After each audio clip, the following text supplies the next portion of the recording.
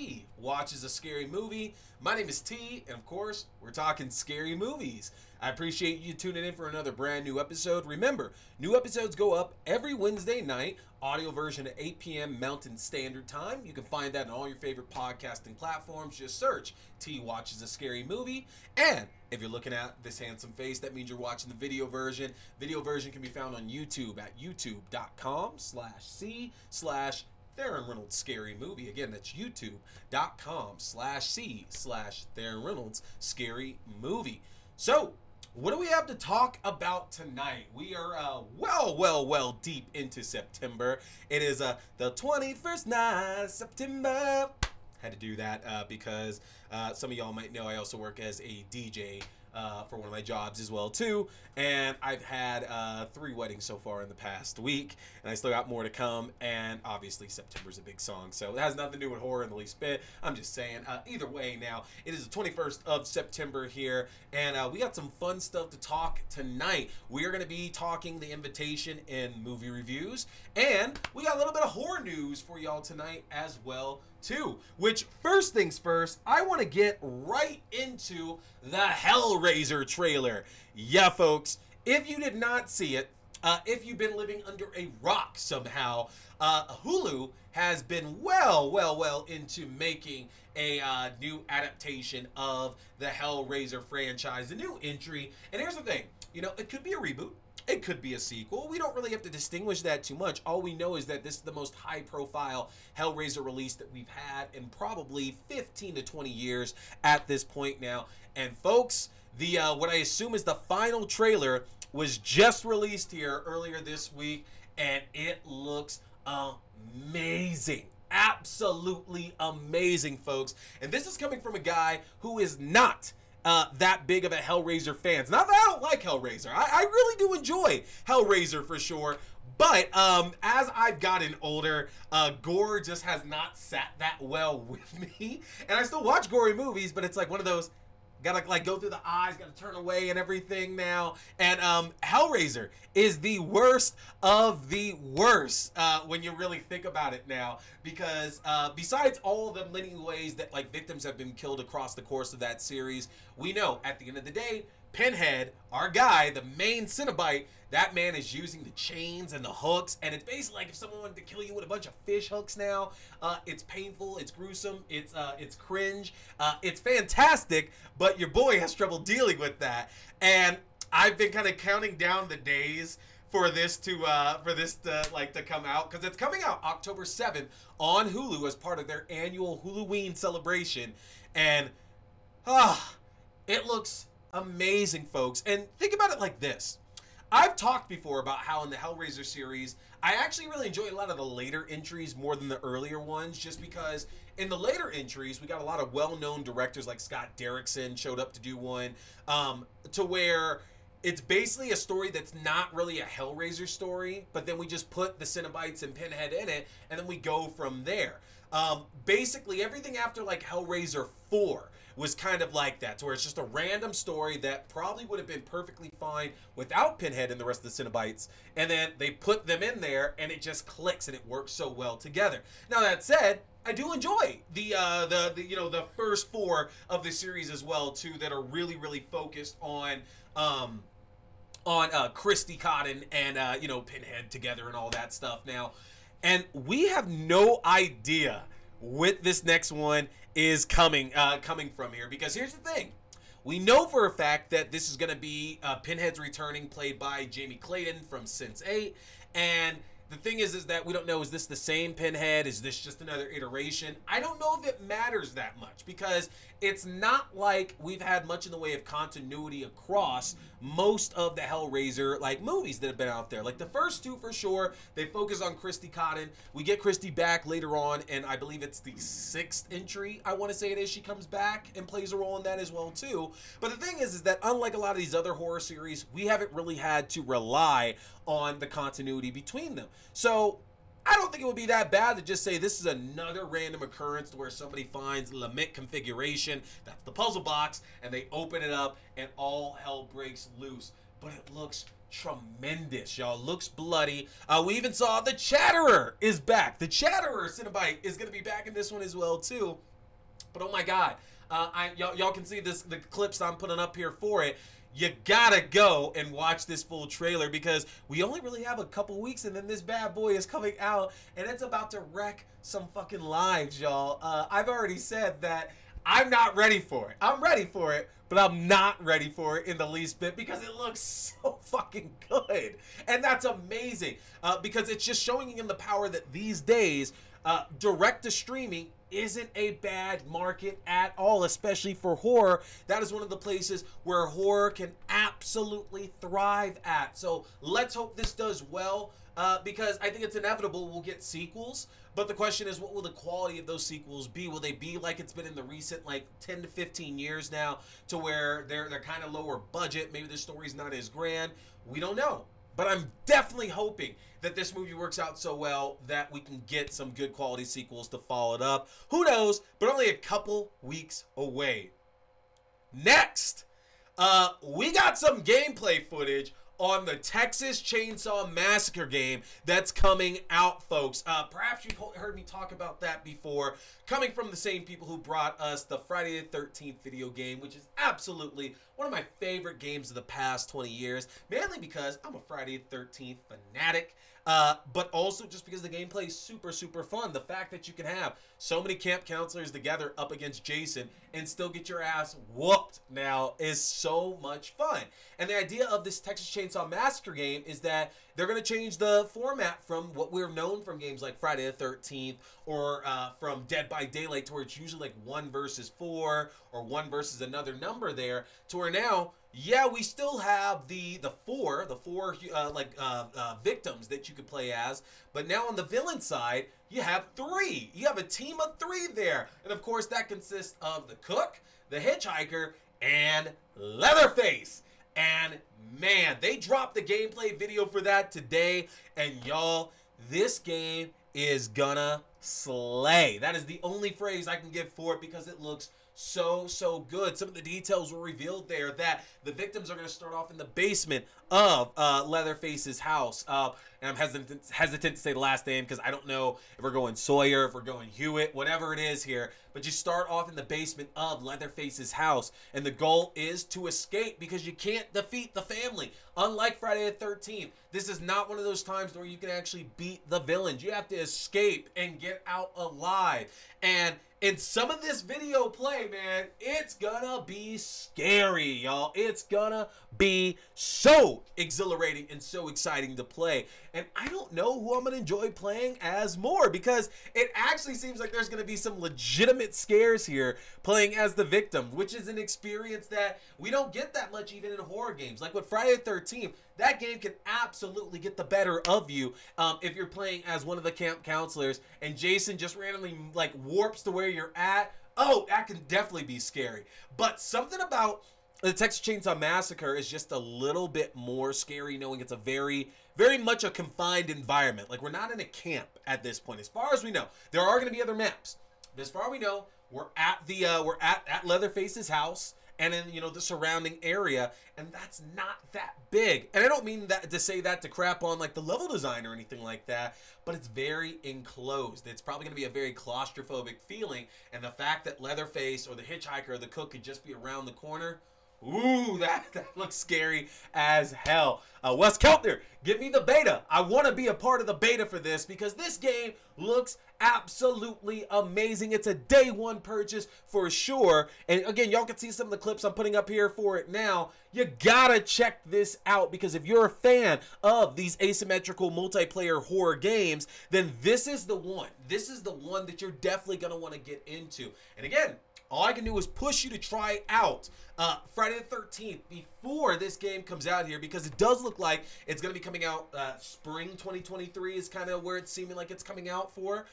It would be nice if we could have gotten a surprise Texas Chainsaw Massacre movie to go right alongside with it, like the Netflix one that we got that was super fun this year. But we'll see. We'll see what ends up happening with that. But y'all got to check it out. Go to IGN to check out the full gameplay video that's up here right now. So, with that, let's get into our movie review of the night. Y'all know we are well underway here into the horror season. I always start it beginning of September. September 1st is the day, and some of y'all have been tuning in for the movie marathons we've been doing. We actually just got done doing our vampire movie marathon just the day before. We watched some great ones, including Buffy the Vampire Slayer, What We Do in the Shadows, A Girl Walks Home Alone at Night, amongst others. But we also watched The Invitation. Now, some of you have probably seen the trailer for that because The Invitation came out back in August, and a lot of folks saw it and were very much comparing it to 2019's Ready or Not. And you might remember Ready or Not, that's told the story of Samara Weaving's character, Grace Ladomas, who's getting married to her new beau, Alex, and finds out that the family plays a new game every time that somebody is brought into the family as a way to keep their wealth and fortune. And I can't really go further than that, 10-year rule and all there. But if you watch it, it is a hoot. It is a ball of fun. It is fantastic. It's a great spooky season watch now. And funny enough, it is made by Radio Silence, the guys, the team that made Scream 5, which was a phenomenal film that came out at the beginning of this year as well. So, you wouldn't be remiss if you saw the trailer for The Invitation and got flashbacks of Ready or Not for it, because that's the way that it very much seemed. The story tells of Natalie Emanuel's Evie Jackson, who has no family. She's living in New York, and again, she's just trying to get by. She works as a server at a lot of these like high profile, very rich and swanky events where she's largely ignored and harassed by her customers. And due to a chance circumstance where a friend of hers takes a grab bag from one of these events, she decides to do one of those DNA tests like 23andMe or Ancestry.com to see if there happens to be anybody else out there in her family, because she's lost her mother, she's lost her father, and she's just looking for somebody to connect with. And this is when she's introduced to her cousin, Oliver, who basically explains that she has a whole wide extended range of family members who live overseas in London, and that all of them are overjoyous to learn of her existence, and they all want to meet her. And Evie is whisked away to overseas to Europe, to where she's gonna go and attend this wedding that Oliver and the rest of the Alexanders are also attending on the estate of Walter DeVille. Now, there are some giveaways right off the back now. With a name like DeVille, there's an obvious connection there that I'm sure y'all can pick up in Cruella. And no, this is not a Disney movie. There's no actual like connection, but that was always the thing, that, you know, DeVille, devil, obviously. And as we see this story of the unassuming Evie, Evie's honestly in a bit of a better position than Grace ended up being in Ready or Not, because Ready or Not is very much played up the comedic aspects of it to start and throughout the film, and I don't say that negatively. But it takes a while for Grace to realize that something else might be going on, and she might not be in the safest position as the game begins and people start to die. Whereas with The Invitation, Evie, for the most part, suspects that something could be going on. Like, she sees the way that, some of the higher end staff, for example, Mr. Field, who, again, a very, very telling name once we get to that part. But Mr. Field is rude to some of the wait staff, and Evie, coming from, the working class, obviously doesn't respect that. And then when Walter DeVille, the owner of the estate, played by Thomas Doherty, shows up, again, she's trying to put some manners into him as well, too, because this is obviously a man of wealth, a man of privilege, and is used to doing things however they want to, and not really having to think twice about it. And he's very much taken aback by Evie's headstrong nature, and the fact that she's very straight, she's very forward about what she thinks, and she's gonna say what she wants to say as well too. Now, over the course of The Invitation, the question always is whose wedding is she there for? Because we seemingly are keeping missing glances of this bride and this groom. So we don't know whose wedding she's actually there for, but things begin to get weirder and weirder, as some of the wait staff begins to disappear, And during a spa session, Evie pricks her finger while getting her nails done, and one of the ladies of the house sucks her fingers. And that leads to the surprising and scary revelation that Evie is dealing with vampires. Now, hopefully that's not a huge spoiler to the rest of you, because I'm fairly positive that was told in the trailer for this.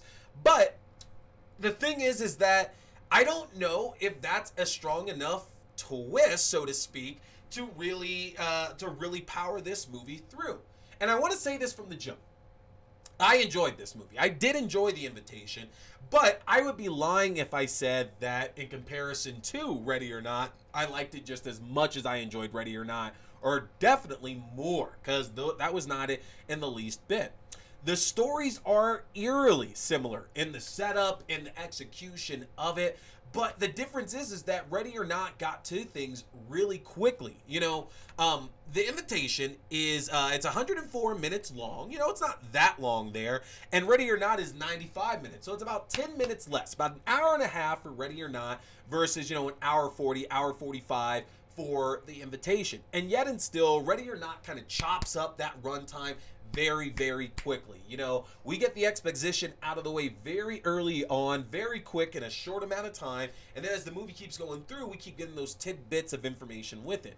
Whereas The Invitation, my good friend Eric mentioned this, but it kind of felt like two entirely different movies being told in one film.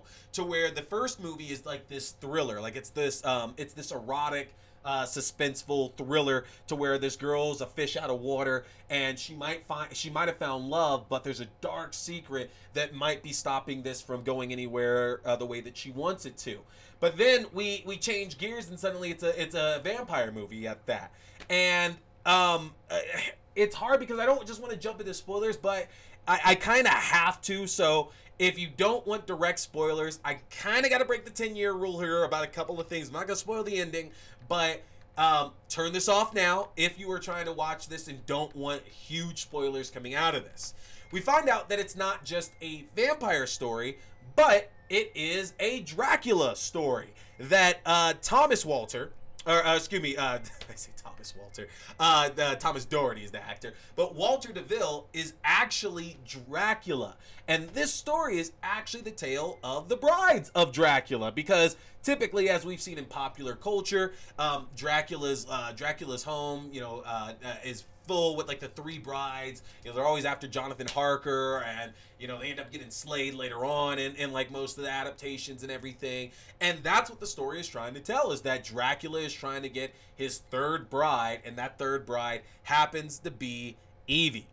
And a lot of the staples from Dracula are there. For example, Sean Pertwee, that plays Mr. Field. Well, Mr. Field, even though it's not revealed, can obviously be a short name for Renfield, who is very popularly Dracula's assistant. There's the Renfield movie that's coming out next year with Nicholas Hoult and Nick Cage as well too as Dracula. Two Nicholases. Didn't even think about that. But then also we have the Harkers in the story as well too. We surprisingly don't get any Van Helsings in this at all, which I found very interesting. But the film itself doesn't give us enough of this vampire story, and I think that was overall my biggest problem with it, was that the first part of the story was actually really, really interesting. And I'm sure they could have added a few more like horrific or a few more scares to it to build more of that first part of the story up. But then when we switch gears and just dive right into the vampire stuff, there's just not enough time with it. There's not enough experiences with it at all. And it also doesn't really help that in Bram Stoker's Dracula, which is the comparison I have to make, or even Dracula 2000, Dracula himself is such a presence across those films that we don't mind the fact that there's not a lot of vampires in it. Like, this is not Blade, this is not The Lost Boys, this is not Daybreakers, any of those other really popular vampire films that are out there. This is not those stories to where we have all these vampires and hunters and hunting them down or anything like that. And Bram Stoker's Dracula, even Dracula 2000, which I really enjoy, didn't have to do that because Dracula is such a commanding presence. And no offense in the least bit to Thomas Doherty, because that good-looking man, that dude has the jawline for ages. Like, that is a handsome guy for sure. Bite me, whatever. I'm in. I am absolutely in for that. I will be the man bride of Dracula. But that's not the thing. He doesn't get enough screen time, I almost feel. And I understand. It's Nathalie Emmanuel's story. This is Evie's story for sure. I have zero issues with that. But the problem is that I don't think the vampire elements live up when we don't get enough time with our, potential villain. When we don't get enough time with his scheme and doing more Dracula type of things. And unlike Ready or Not, to where Ready or Not seems like it's confined, but when you really think about it, that house, that mansion that they're in, the grounds of it, that's gigantic. Here in The Invitation, Carfax Abbey, because they are at Carfax Abbey, by the way, which is another pickup right away, again, from Dracula lore, it just doesn't seem as big as it should be. And it doesn't feel like I'm in a world of, Dracula and vampires at that point. And to that extent, I guess it seems realistic. Because some of the weaknesses that vampires have and all this other lore don't exist in this one, and that's fine. I think that's good to not do it. So it's kind of like it's a realistic vampire tale, but that also very much leaves you longing for more in this. There's some fun to it. Again, I keep saying her name, but Nathalie Emmanuel is a fantastic actor. Whether it's Game of Thrones, whether it's this, Fast and Furious, whatever now, I do think she has such a captivating presence that when she's saying something, you really do feel there's a lot of heart, there's a lot of emotion behind what she does have to say. Everything is important. And most of the times throughout this movie where she's catching red flags about the situation, or she's standing up for the wait staff or anything, you really follow her. It's you know what? I'm convinced. I back you on your thoughts here for sure. But I would have either committed to that one story or maybe just introduce the vampires a little bit earlier on. And that's not to say we don't get vampire stuff earlier on in the movie. It's just not enough. The balance wasn't there. It's erotic thriller, vampire. This was the balance that we got out of that, and it just could have been handled just a little bit better in my opinion. But who knows? That's not for me to say. There is an R-rated version of this apparently out there that the director Jessica Thompson has said that she's hoping to release. I don't know if that's the unrated version that I watched. I don't believe it is, because not much of it seemed that different, honestly. So I'm hoping that means there's going to be the R-rated release of this sometime soon, and it'll add a little bit more into it. It's not bad, but you'll watch this and you're very much gonna take a look at Ready or Not and be yeah, I'd probably watch Ready or Not instead. That said, though, this film did great in theaters on a $10 million budget. It made $30 million so far. Video sales are about to start coming out as well too. So it's honestly making good money, which is what we want for horror one way or the other, so people can take more chances on stories like these. So check out The Invitation. It's available to rent and to purchase right now on most of your popular streaming platforms. Prime, Vudu, Movies Anywhere. Go and check that one out, y'all. That's The Invitation. Hey everybody, I appreciate you checking out this video, whether it was a review, whether it was a new episode, whether it was an unboxing, an interview, or whatever else. I want to remind you can check out my separate reviews also on my YouTube page, and new full episodes go up every Wednesday night on YouTube at 8:30 p.m. Mountain Standard Time, and on your favorite podcasting platforms at 8 p.m. Mountain Standard Time. Don't forget to hit that subscribe button, like and share. My name is T. We've been talking scary movies. Stay scared.